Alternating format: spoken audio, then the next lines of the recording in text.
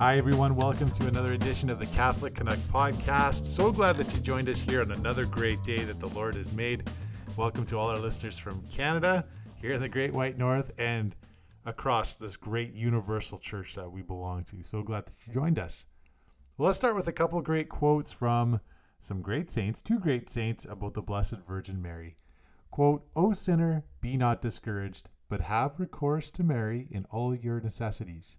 Call her to your assistance, for such is the divine will that she should help in every kind of necessity," from St. Basil the Great. And the second quote, "If you invoke the Blessed Virgin Mary when you are tempted, she will come at once to your help, and Satan will leave you," from the great St. John Vianney, patron saint of parish priests. Well, I'm really excited to share this interview I had with my parish priest right now, Father Carlos Nunez. He's been a parish priest in our diocese for several years already, and our longtime listeners of the podcast already know Father Chris Schmidt. He is still within the Archdiocese of Edmonton, and he's appeared on our podcast 3 times in the past, but he has moved to a different town, a nearby town to where I live in Fort Saskatchewan. So I was really excited to get Father Carlos to agree to come on and talk about devotion to the Blessed Virgin Mary, in particular to the 15 promises of the Rosary. And I think that's so important right now, to focus on devotions, whatever they may be. It's an old practice of the Catholic Church, and just because it's old doesn't mean it's not good anymore, and it's not applicable to our daily lives. If anything, it's more applicable now than ever before. So Father tells us a little bit about his vocation story, and also some of the great promises of the Rosary and praying it faithfully throughout our lives. And I know it's not always easy, especially people that have families and you have a busy life, but we need to make the time to have devotion and have a prayer life. And reciting the Rosary, especially as a family, is just so powerful. So excited to share this interview with Father Carlos. We'll see you on the other side, my friends. Praise be Jesus Christ, now and forever. Well, we're very blessed to have my parish priest, Father Carlos Nunez, on this episode of the podcast. He's from Edmonton, Alberta, and he's been a priest in our archdiocese since 2013, so very nearly for 9 years. So I'm really excited to introduce our listeners to my parish priest, Father Carlos Nunez. Father, welcome to the Catholic Connect podcast.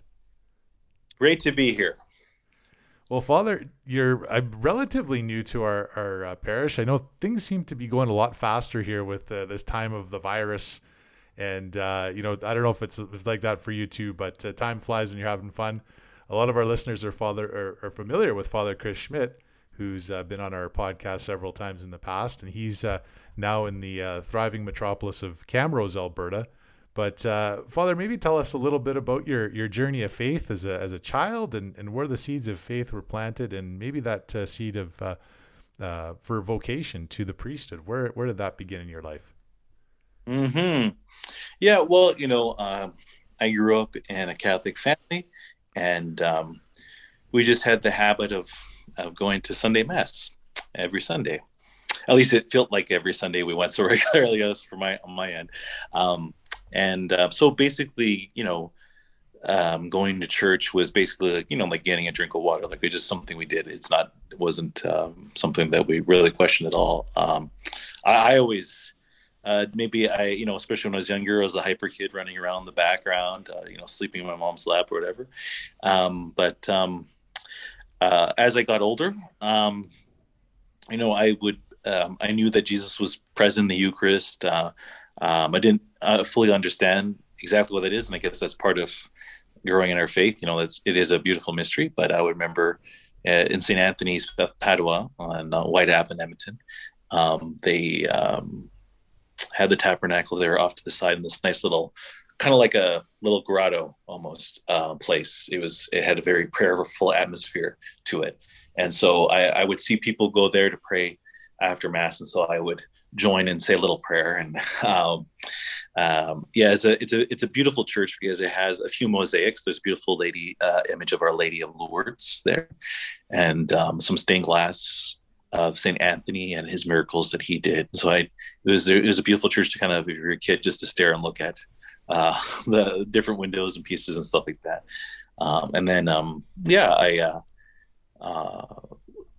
I had, my grandparents and my uncles and aunts, were examples of faith to me. I never really knew my dad's side of the family because they live in Santiago, Chile, primarily. One aunt in Texas, but I still have never met them. But yeah, no, my grandma and grandpa, they would pray the rosary. My grandpa would help serve as a Eucharistic minister at their parish, and so I would see the example of the faith that they had, and then my uncles and aunts, when we went over for Christmas or for, funerals, I would see the practice of the faith through their example. Specifically, all my uncles, I wasn't alive for some of these things, but all my uncles' wives either passed away through car accident or through cancer. And seeing the example of their faith at a young age, um, going to I went to more funerals than I did to weddings when I was a kid. And I think that just kind of maybe not, I think subconsciously kind of just makes you realize, oh yeah, life is not forever. And the faith is a great comfort to them, I could tell. But it was also, we're here for a reason, and we're not here forever. So I think that's just kind of, maybe I didn't think that all the way through, but it's kind of like a general impression probably left on me. And then, yeah, at a young age, just going to mass and going to Catholic schools. In grade 4, we receive a copy of the Bible or New Testament. And when I received my copy of my New Testament from Father Leo Floyd at Blessed Kateri, now St. Kateri School, I had, like a good parent, my dad really discouraged us watching too much television. And so I remember one particular summer, so when the school season was done, and I was bored out of my mind because, I was, so I had some period of time. And then I looked at my bookshelf and I was like, oh, well, the New Testament's there. I might as well pick it up and read, go through it. And it's, it was the Good News translation. So it's, more simpler language for children to understand. And it has some kind of stick figure images in there. And so I was reading and going through, and I wasn't thinking I'm going to pray with the word of God, but that's basically what happened as I started just reading. And okay, Jesus is calling people, and this is, he seems to know what to do with their life. And I remember just reading and just kind of thinking, Jesus, what do you want me to do? And right away I heard, I want you to be a priest. And I wasn't really ready for that. And I was like, what? No, I don't want to do that. Like, it was, I don't want to give my whole life to you. I'm just going to give a little bit, but of course, as Christians, we need to give our whole selves to Christ. But, it was, I remember because it really, really wasn't from me. Like, it really wasn't. I was like, what? And to be fair, I was very naive as to what a priest does. I I only saw him on Sunday. So, in terms of work wise, I guess he only worked one day of the week. I don't know. You don't know what else he does the rest of the week. But anyway, that was a very impressionable moment. And I was like, it was, I didn't really know what to do with that, but it stayed with me. And I remember, when I would visit my cousins, I have one of my, she's only like a year or 2 years older than me, and she's a teacher now, which was, predictable because she was very much a teacher when we were kids. She liked, one of the ways she would like to play was she'd set up her dolls like in a classroom, and she would teach her dolls or her stuffed toys. And I remember my grandma and my grandpa managed the apartment building in which they lived in. And so maybe that's why we didn't get as much trouble running around the hallways, but we weren't supposed to do that anyway. But in the bottom of the stairwell, we would often gather as our little meeting area with all their cousins, and about 5 of us down there, maybe more. And I remember, she sat us down, and and she's, we're all kids. She's like, well, and what would you like to do when you get older? Right? She would ask us all. And I remember saying, I want to be a priest, and everybody laughed. But I was like, no, I've been thinking about it anyway. And I didn't really say it out loud. I really bring it up to my parents. I kind of told my brother. I kind of really kept it private. I didn't really say anything. And then my mom was inspired to, probably maybe grade 5 or 6, she was inspired to volunteer me to be an adult server at her church in St. Teresa's in the Woods. And I didn't want to do it, but my best friend, his mom, wanted him to do it. And so I was like, oh, okay. So I was kind of just thrown into it. But obviously it stuck because I was very much, a distracted kid in church. And so all of a sudden, now, okay, I'm up there, and was thinking, are looking at me. They're not really. They're, like you're there, but people are also distracted in church. But it was good because it really, I think, for someone like myself who can be easily distracted, I think without maybe realizing, it was a good way to help me to focus more at the Mass, and I can understand the Mass more. Looking back at it now. Anyway, not to make a long story longer, but one of the fruits of that was that when I went to high school, which was in Holy Trinity, which is not right across the street, but there's a Grant McEwen building, which is now being repurposed. But anyway, and then right across from that Grant McEwen building is my high school. So basically roughly a block or 2 blocks away from the church. So because I was familiar with the parish and I knew the people there, during my breaks in my high school, I would walk to the church and I would spend time with the Lord in the tabernacle and pray. And Saint Therese de Lisieux is one of my favorite saints, which is the patron of that parish. And her relics actually came to, I think, in the mid 90s. They came to our parish. She was doing the relics did a tour of Canada and other areas, so I prayed and asked for intercession with my vocation. But I didn't really, again, this was what really helped me before high school, I should say, was I had one of the lady who was our organizer for adult service altar service. They made the distinction of junior and altar server at St. Teresa's. But we're all altar service. Unbeknownst to me, she had put my name in to go to a vocation talk that was at St. Joseph's Seminary to talk about religious vocations. And I had no idea she had done this.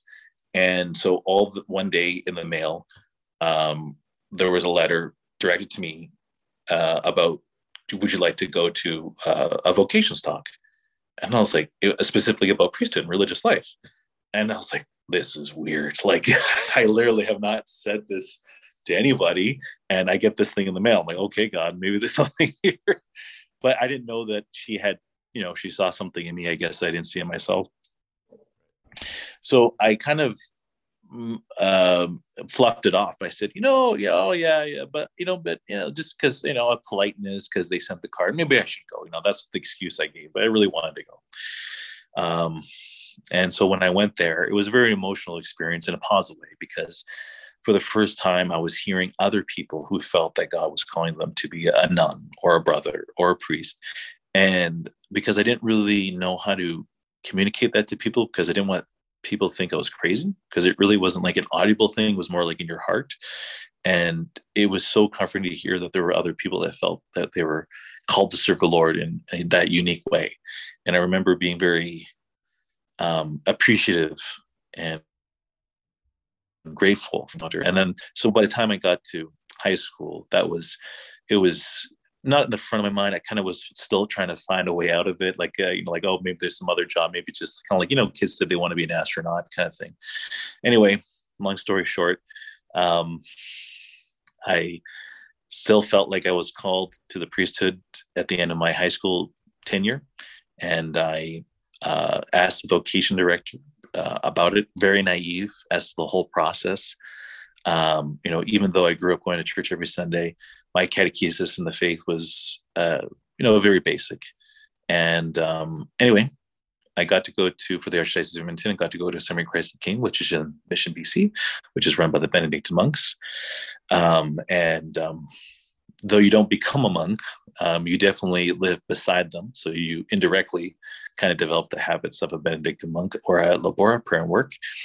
They have a wonderful devotion to Our Lady, and they also wear a scapular, not the brown scapular, but a black one that goes in front and back. And it was very good because I came right out of high school. World Youth Day had just happened. So I got to see and hear St. John Paul II preach in English. And he said, you are the salt and light in the world. I remember his homily, and I was so moved by the fact that it wasn't derogatory or putting down, like, you need to get better shape. It was like, no, you guys are leaders and you can be the light of Christ, and you just follow the Lord. I was like, he said much more than that, but I'm paraphrasing. And so when I was at Christ the King, I was kind of really knocked over by the beautiful liturgy that we have, because the monks, the Benedictine monks in particular, their spirituality is the liturgy. They really hone into it. So, I had never been to really, to my recollection, to a real Easter vigil before, with all the rings and the bells and the whole, how you decorate and how you kind of, you eat, so you fast during Lent, but they really showed like how you can celebrate during the feast days, solemnities, and then how you can fast. It was kind of a cultural experience of the liturgy, which was really, really neat. And it was really, really beautiful to see men who had been celibate and priests longer than I had been alive, twice over or three times over, and they're happy and they're living in community. And all of them are very honest, sincere men. And a lot of them are extremely intelligent and bright. And it was a great, beautiful witness to see, and actually to visit and go and see them again. So it was a good formative years for myself. And then I finished the rest at St. Joseph's Seminary. But of course, Our Lady was instrumental in that. Part of my willingness to want to go to seminary was in high school was I had a girlfriend in my last year of high school, my second last year of high school. And her mom had rosaries in little Ziploc bags with a little how to pray the rosary. And I had always seen my grandparents pray the rosary, but I never really knew how to pray the rosary. And so at 18 years old, I asked my girlfriend at the time, I don't have one now, obviously. I asked her, because she was a parishioner of St. Teresa's as well. I asked her, well, how do you pray the rosary? She's like, oh, well, there's this little card and it's on there and you can go through it. And they kind of explained to me. And I got really excited about praying the rosary. And in fact, I asked my girlfriend, hey, can we pray the rosary together in the church? And I remember it was very awkward because she had grown up praying it. So she said it very quickly. And I was brand new, so I was going really slow. And it was kind of like she was done, and I was still trying to go. And it was very awkward. We were in the church, and maybe I could have seen that I already wanted to be a priest, because I was like, one of the things I want to do with my girlfriend on a date was to pray the rosary. So anyway, that didn't work out. And I was heartbroken because I thought I was in love. I wasn't, but but it was. But that's when Our Lady, I think she really was interceding on my behalf to say yes to going to the seminary. And then, of course, the monks, those are great.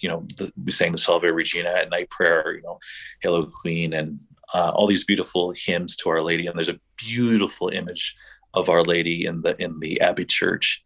Just to have that incorporated. And now I've been a priest in the Archdiocese of Edmonton, as you mentioned, since 2013 to 2022. It's gone by very quickly, honestly.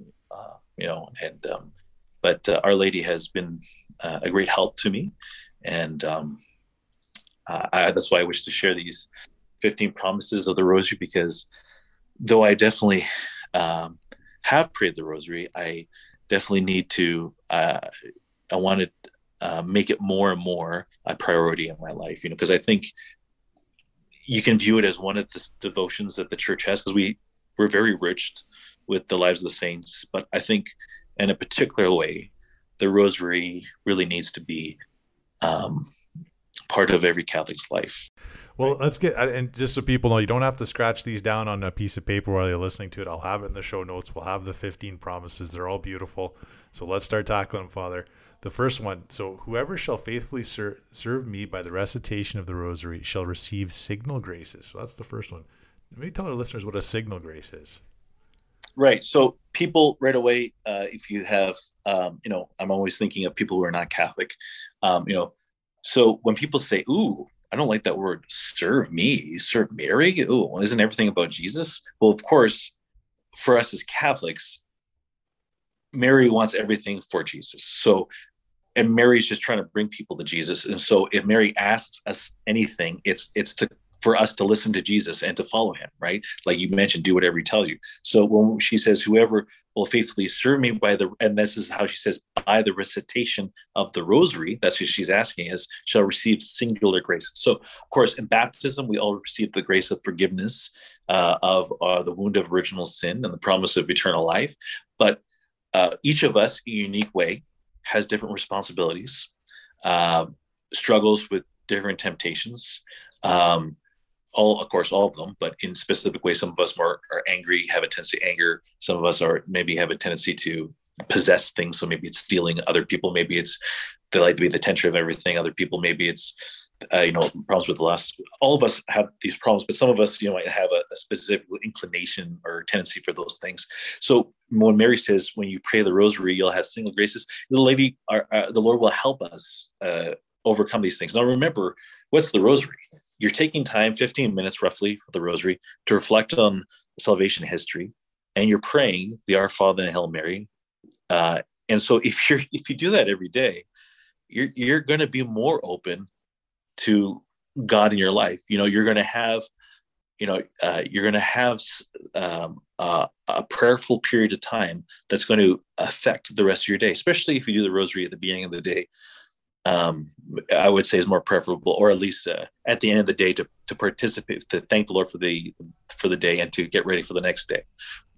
Anytime you can get it in is great. So this is that singular grace, those particular graces that are unique to you and to your responsibility. So, for example, if you're a father or you're a mother, to be the best father and mother you can be as a priest, that I would do all my ministries. And number two is I promise my special protection and the greatest graces to all those who shall recite the rosary. So, for us, if you think about your mom, if she's asking something sincerely, you want to help her because she's your mom. She's taking care of you, right? And our Lord, though he doesn't need anyone, he's totally self-sufficient. He did come to be a helpless child who couldn't even feed himself and change his own, clothes. He allowed Saint Joseph and Mother Mary to take care of him, right? And because of her humility, if she asks something of Christ, obviously everything is done in the will of God because she only wants the will of God. So, she will offer her special protection and the grace and the greatest graces to all those who shall recite the rosary. Well, part of it too is if you're reflecting on the Word of God and you're taking time to be closer to the Lord, that in itself is how we receive those graces, because we'll be like, oh, well, if I'm living my day, I'm trying to, for example, today, Wednesday, is the glorious mysteries. So we're reflecting on the resurrection. So, okay, so, I have hope that even though our world and there's death and there's war, that this isn't the end, that we have eternal life, right? So it helps you look at your life in a broader lens. And so you're a person of hope. You're not as weighed down by these things. So that's an example. Number three, the rosary shall be a powerful armor against hell. It will destroy vice, decrease sin, and defeat heresies. We could use more of that today, couldn't we, Father? Yeah. I heard an interesting one on this one, Father, and they said, if you've got a vice, and I know that a lot of men, we struggle with lust, maybe some women struggle with anger, but they say either you'll give up you'll keep on going with the prayer, with the rosary, or you're going to give up the sin. You know what I mean? There's going to be one or the other. So if you're going to keep praying the rosary every day, the sin's going to go away. That's going to go away. But if you keep up with the sin, you can't pray the rosary at the same time. You can't do both, right? So I thought this was an interesting one, number three, for sure. And I think, it's, your habits, as Aristotle says, you are what you repeatedly do. So if we repeatedly reflect on the Lord's words and how he's worked in salvation history, and we're praying for his grace to be involved in our life, that will only help us going forward, right? So again, this is not magic. This is just literally turning to our Lord, who has promised to help us, right? That he will be with us till the end of the age, and beyond. And so this is just taking him at his word. And Our Lady wants us to give our yes, our fiat, our yes to the Lord.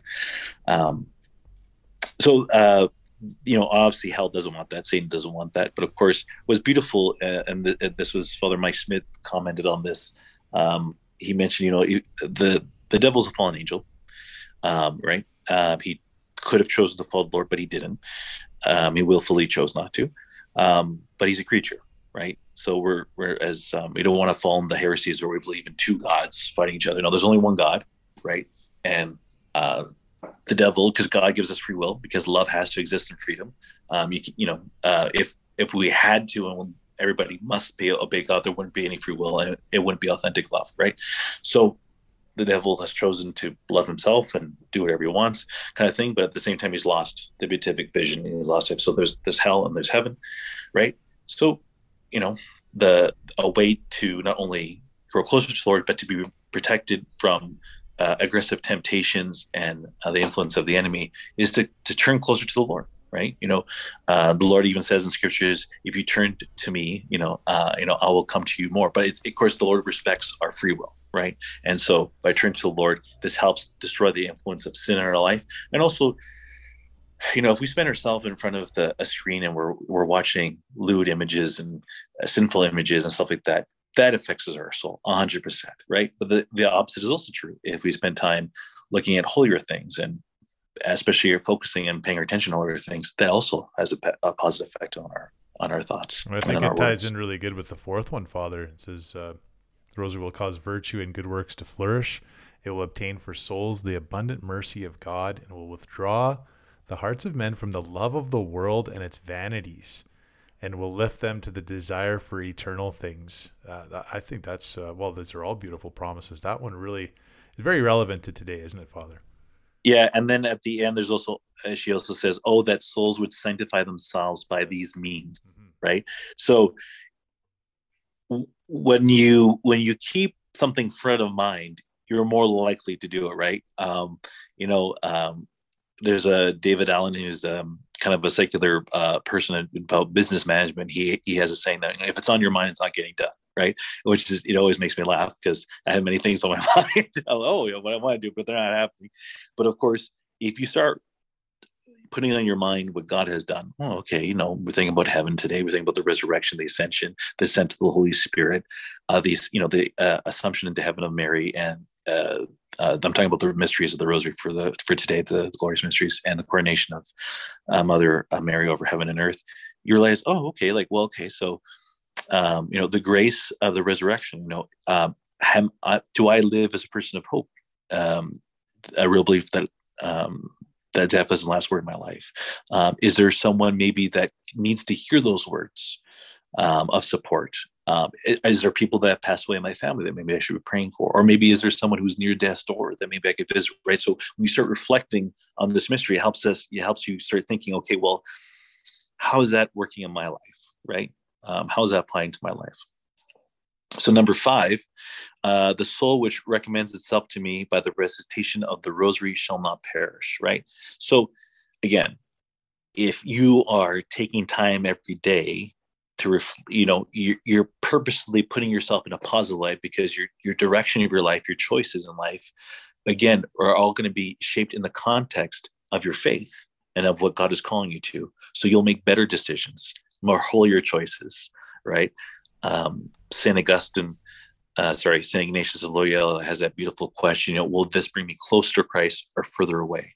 And it's a real good question, because it just kind of cuts right through all the BS that we tell ourselves, and just maybe that doesn't. But of course, the Rosary does bring us closer to Christ. And it's important too, Father, that we're all going to die, but not everybody's going to perish. And whenever I see the word perish, and I think when we see that in Scripture, we should always be paying attention, right, Father? Because perishing means the death of the soul, and that is eternal death, yeah, right. And that's something that's the most important thing, that we keep our souls ready to meet our Lord, so we do not perish. We know we're going to die, but our souls last forever. So I'll read number 6 here, Father. See, we could probably be here for like 3 hours doing this, Father. This would be great. It'd be like a Joe Rogan style podcast, I always call it. It says, whoever shall recite the Rosary devoutly, applying himself or herself to the consideration of its sacred mysteries, shall never be conquered by misfortune. God will not chastise him in his justice. He shall not perish by an unprovided death. If he be just, he shall remain in the grace of God and become worthy of eternal life. The one thing that sticks out here is an unprovided death, and it's going to tie into the 7th one as well. But when somebody talks about unprovided death, what does that mean, Father? Yeah, so by his justice he shall not perish by an unprovoked death, unprovided death. So for example, I think somebody just randomly runs you over. It was unprovoked. It just kind of happened. It was an accident. You got struck by lightning in the middle of the field or something. Something dumb that happens, that now, of course, please don't take this in the sense that if somebody in your loved ones has died this way, that it's somehow that they were damned by God or whatever. Please don't interpret it that way. But it's basically because I'll put it this way.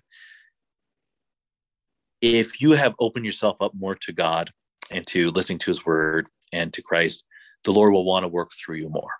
You'll be a more better advocate for, you'll be the gospel that no one, some people don't read the gospel by your life and how you live your life. God wants to work through all of us. But the more that we avail ourselves to that, the one who has given us life, the more things that the Lord can work through us. And so as St. Paul, who was bitten by snakes, he had shipwrecks, he was beaten, but he survived those things. It wasn't because he was like some kind of Iron Man. It's because what was his mission? To proclaim the gospel, right? And so he survived those things because of his intention to proclaim the gospel. I think sometimes our Christian brothers and sisters in some places of the world, like I remember, they make fun of them, right? They're holding a rattlesnake in their arm and they're purposely getting bit by it. And they want to show that they have faith, that this doesn't bother them. But it's, in my personal view and the view of the church, I would say, is that we're not turning to Christ so that we can be some kind of, Iron Man, right? Which that's another word for Stalin, by the way. There's some kind of imperishable force. It's because of the mission that St. Paul was on, that the Lord was protecting him to share. And the same thing, if we're praying the Rosary, then we're trying to share the message of the gospel. So, but of course, even in our death, so if someone gives their life, like for example, Saint Stephen, even in his death, it started the process of the conversion of Saint Paul, right? So even if someone does die, for example, the abbot of the Benedictine monastery that I went to, the first one there, he grew up an atheist, but it was his wife, because he was married and he was an oil baron, he was rich, by the example of her faith, her Catholic faith, and her suffering, that converted him. And then after her death, he became, he not only did he want to become a Catholic, he wanted to become a monk, and then he became a monk, and then became a priest, and then became an abbot. So, but anyway. Is that amazing, isn't it? Right. Yeah.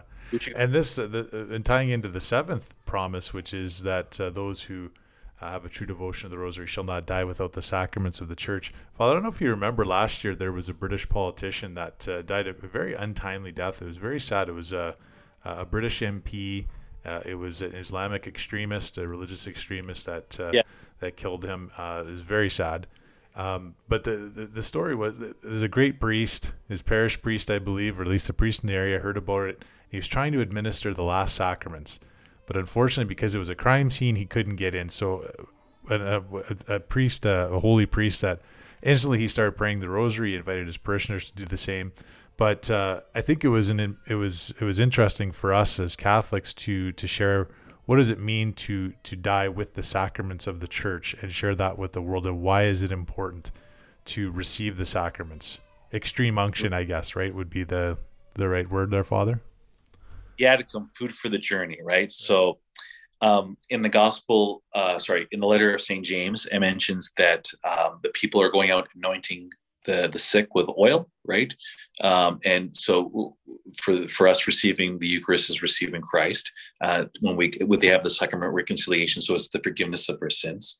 So ideally, to die with the sacraments would be before you die, that you have confessed your sins to the priest so that your sins are forgiven, that you will receive the anointing of the sick, right? So in Jesus' time, shepherds would use olive oil or oil to cover the eyes, nose, and ears of the sheep, because bugs would put eggs, infect the eyes, or dust or other things. It would blind the sheep or cause the sheep to go deaf or cause an infection that might eventually kill the sheep.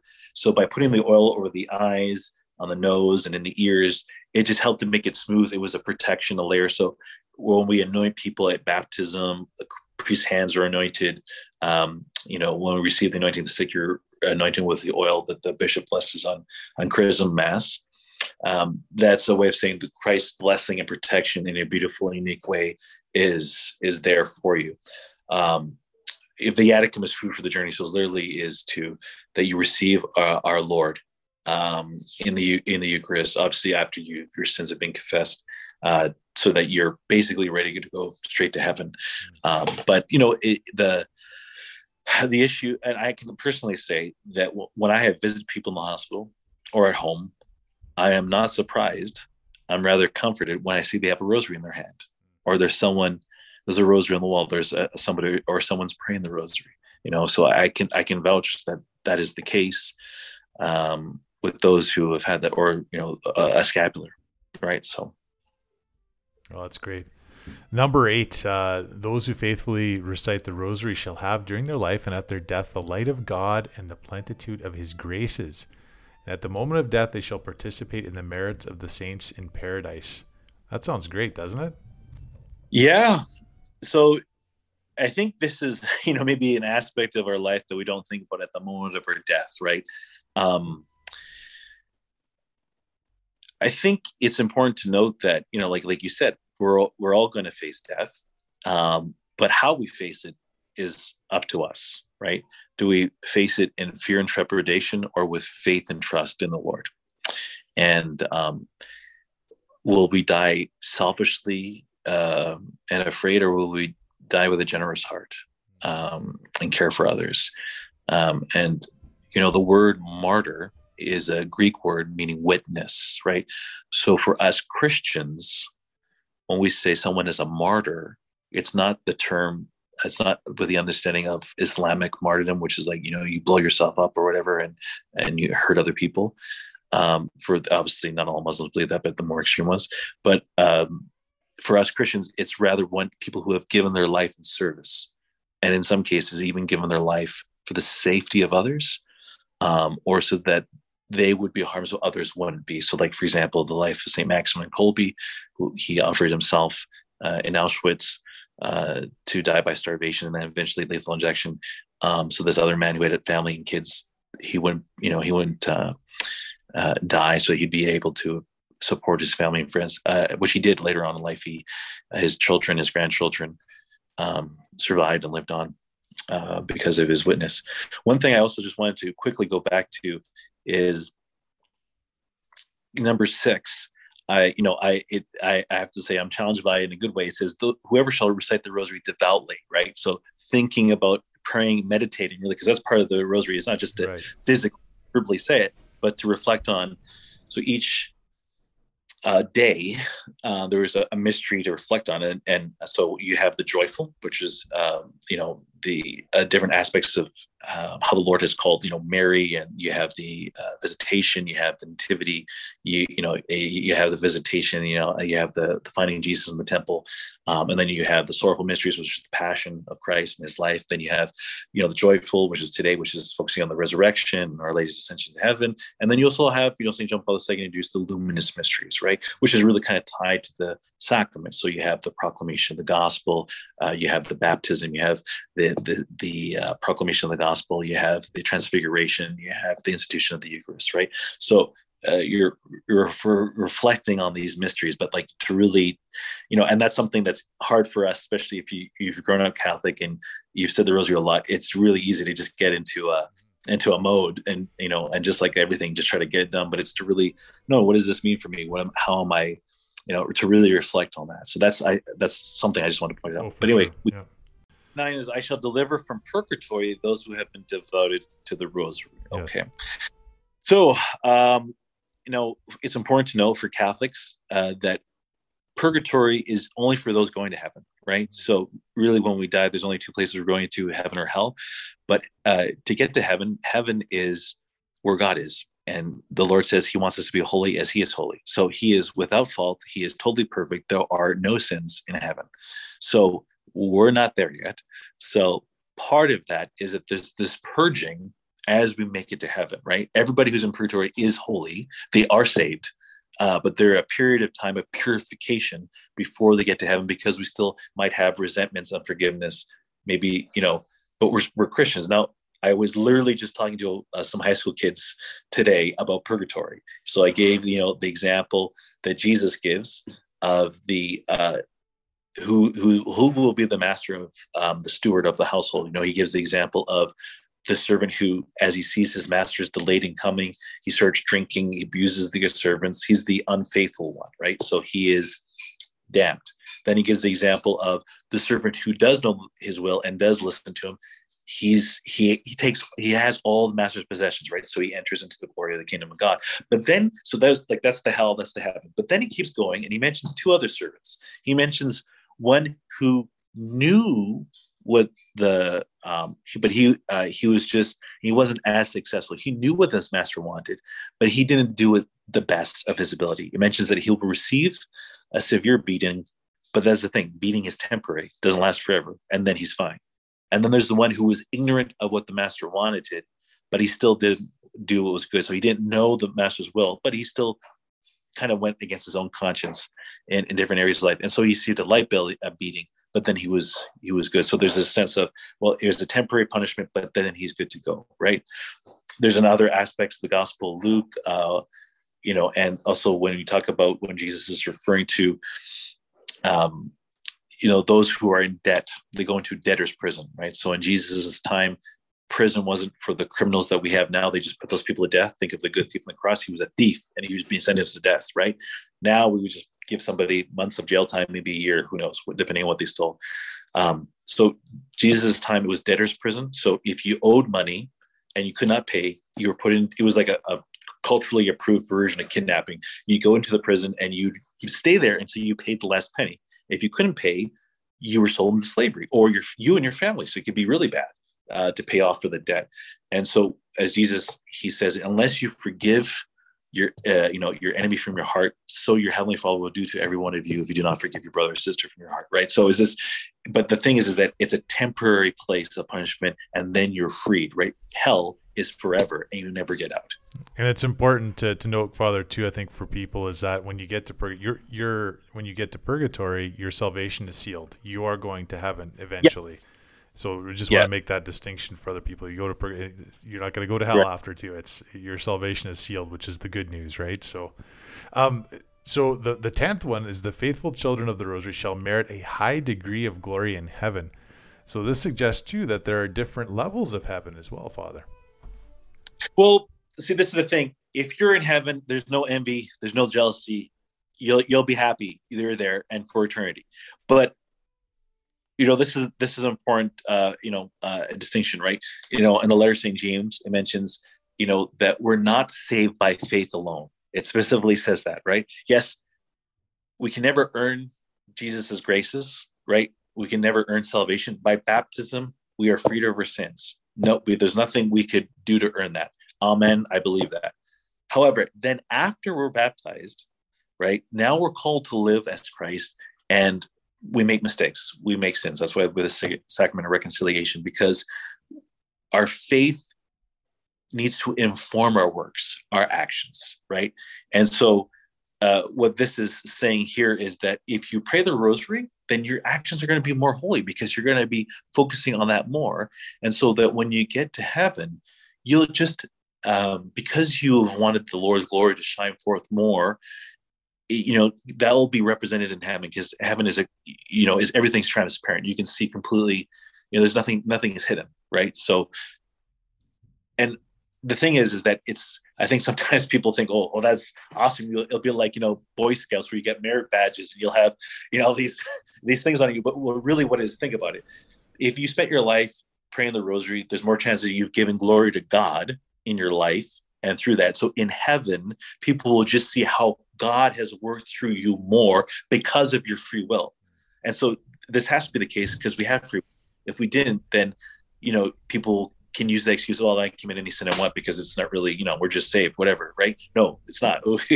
Yes, Jesus, after your baptism, yes, you're saved. But if you start turning against the Lord and you don't do anything he asks, because of your choice, now you're going into hell, right? Because you'd reject God's mercy, right? That's the important aspect. The 11th one, you shall obtain all that you ask of me by the recitation of the rosary. Now, of course, we're not, praying for our favorite team to win a hockey game or something, but we're thinking about this in terms of eternal life, right? And not perishing, as we talked about before, right, Father? Right. So, it's important to remember that when someone says, "Oh, you shall obtain all that you ask of me by the recitation of the Rosary," right? So obviously, our heart will go closer to the Lord's heart, and will want what the Lord wants more and more. And so, when it says, anything you ask, well, really, what will happen is the more that you ask, you'll start asking for what God wants. And so that's what will be happening. But I'll give a short example in soup for the soul, chicken soup for the soul. You can take it if it actually happened or not. It's up to you. But anyway, it's a good story. Basically, there's a woman who said for a year she was really going to pray to win the lottery, and she did. But over the period of time that she was praying, she changed jobs, and in this new job, she encountered a lady that she became friends with.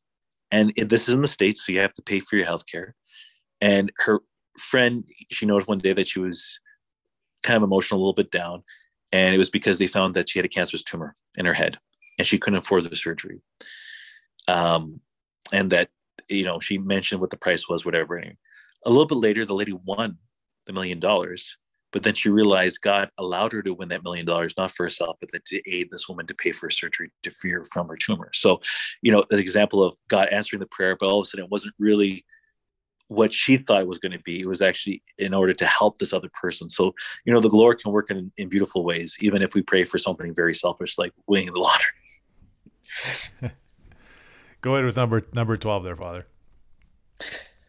All those who propagate the Holy Rosary shall be aided by me in their necessity. So all those who promote the Rosary, right, to pray the Rosary, will be aided by me in their necessity. All right. So if you're talking about, a way to help people pray each day to come closer to the Lord, obviously the Lord wants that more. So whatever you do by the Lord, if you're doing, sometimes people say, "Oh, I want God to bless my work," right? But if you already are trying to do the works of God, God has already blessed those things, right?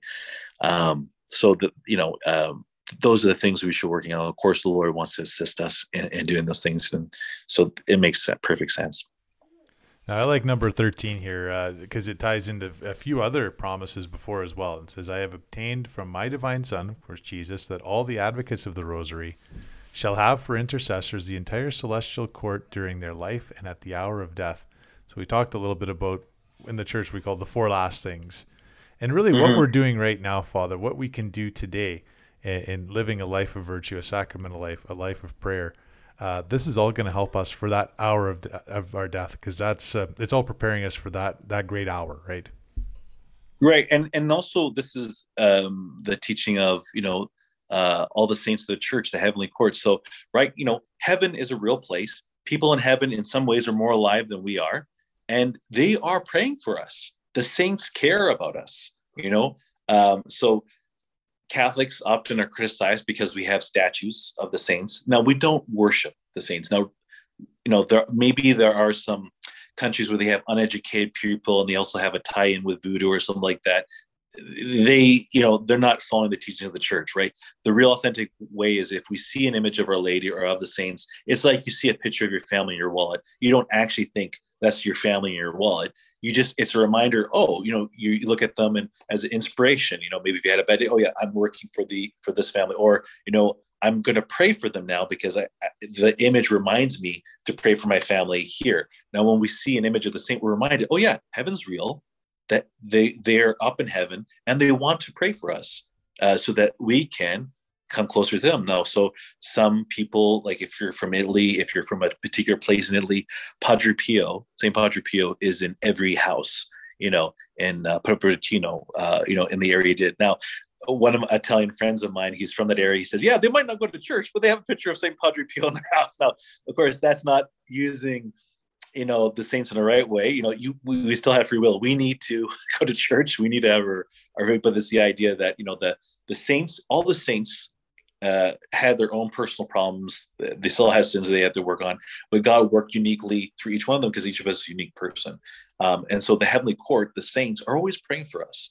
And so what he's saying here is that we'll have more people praying for us in heaven.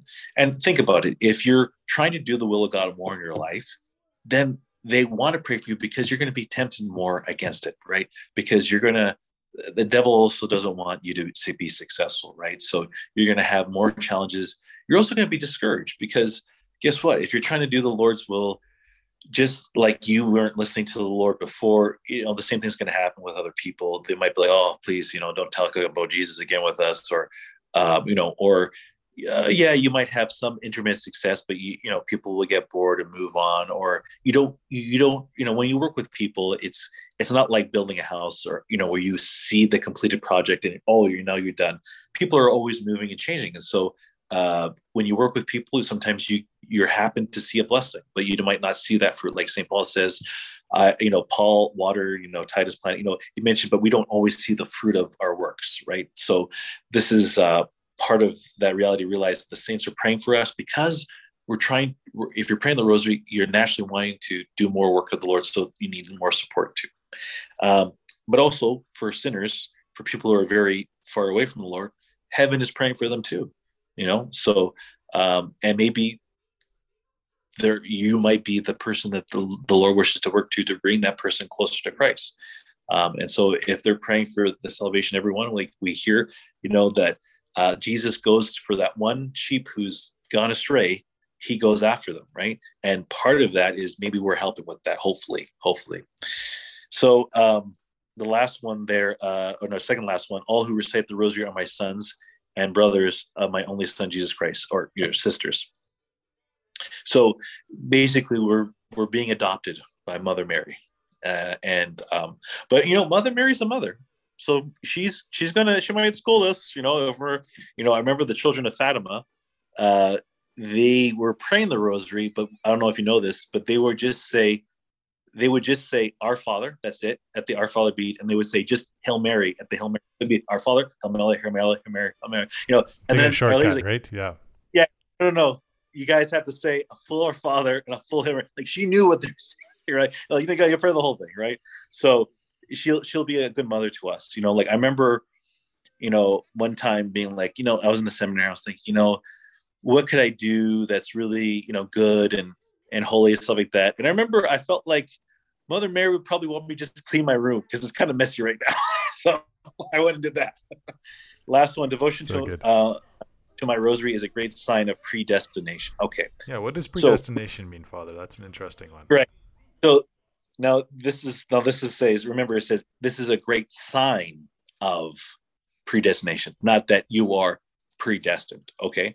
So predestination, the concept of predestination is that there's a group of people that are already saved and they're going to heaven. And then there's a group that's already damned. The problem with predestination is that means there's no free will. So, and usually the people that believe in predestination usually believe it applies to themselves, right? Now you will encounter the hardened sinner, the person maybe who's steeped in addictions, who thinks of themselves as a lost cause. And they'll say, I'm predestined to hell.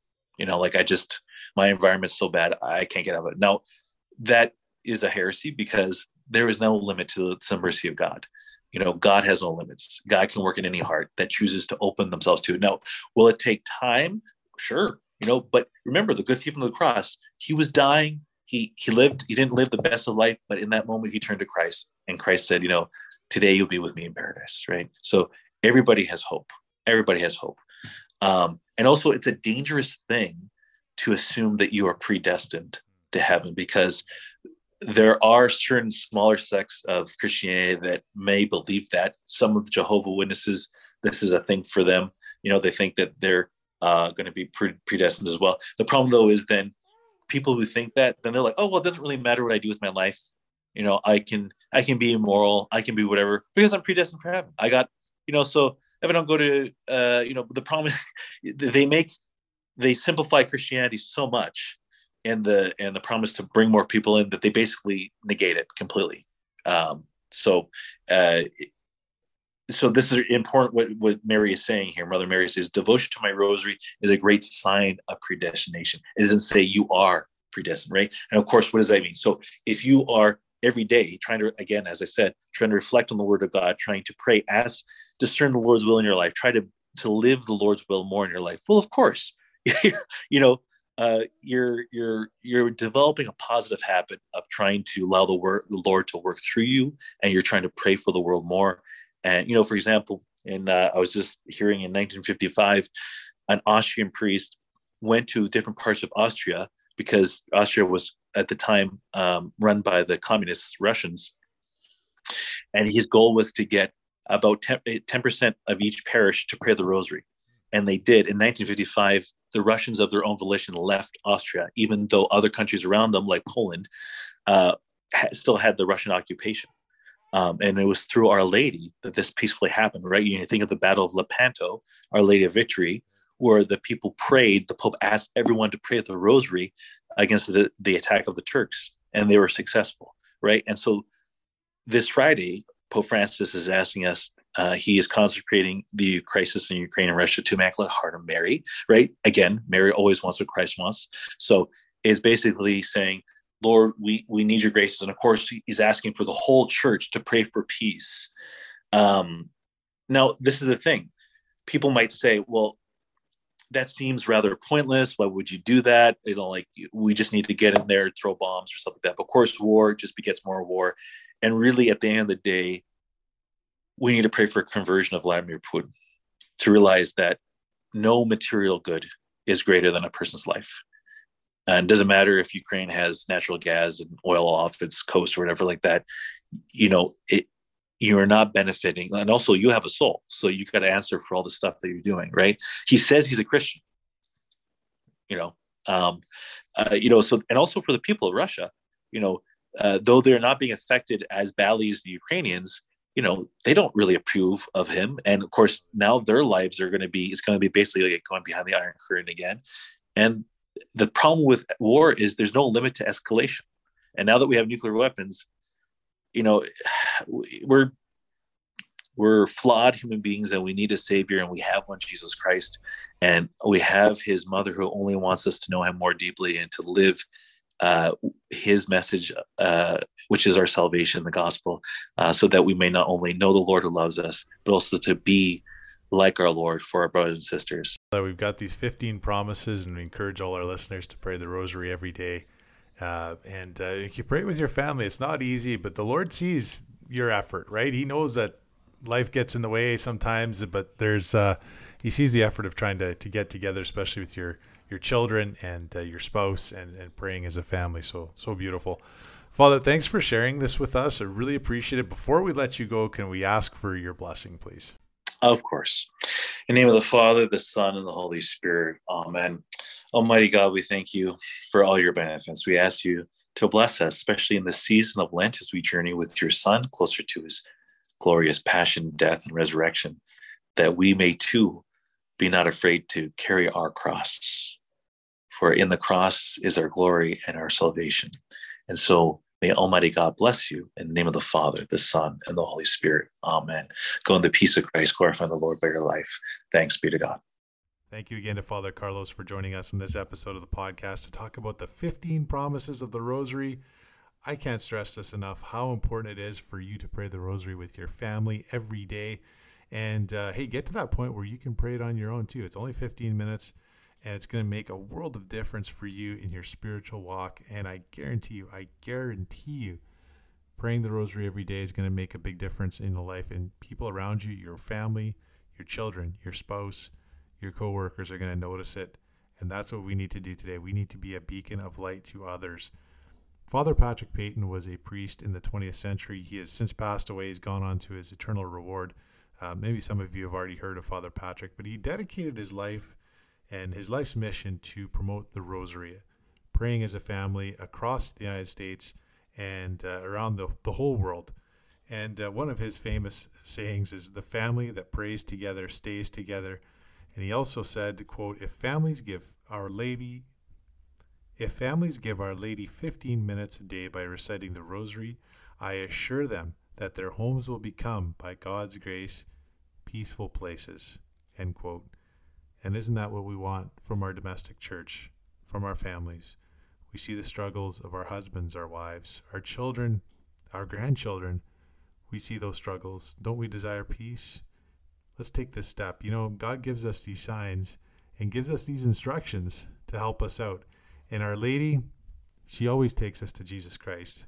That's where we need to go, the cross of Jesus Christ. Thanks for listening to the Catholic Connect podcast, everyone. Remember to like and subscribe. Follow us on Facebook, on Twitter, Gab, Getter. Hey, we're all over social media. Drop me a line anytime. I love hearing from you. Love hearing from the listeners and chatting with you from wherever you are in our beautiful universal church that we belong to. If you're not a Catholic, I'm inviting you to consider becoming a Catholic. I'd love to help you in the process. Drop me a line anytime on that. And hey, Catholics, you know what you got to do. You've been listening to this podcast long enough. What do we got to do to be that beacon of light in this fallen world? We need to go to confession at least 3 times every year, every Lent, every Advent, and anytime you're in a state of mortal sin. Don't even spend a second of your life there. Thanks for listening to the podcast, everyone. God bless. We'll chat with you very soon.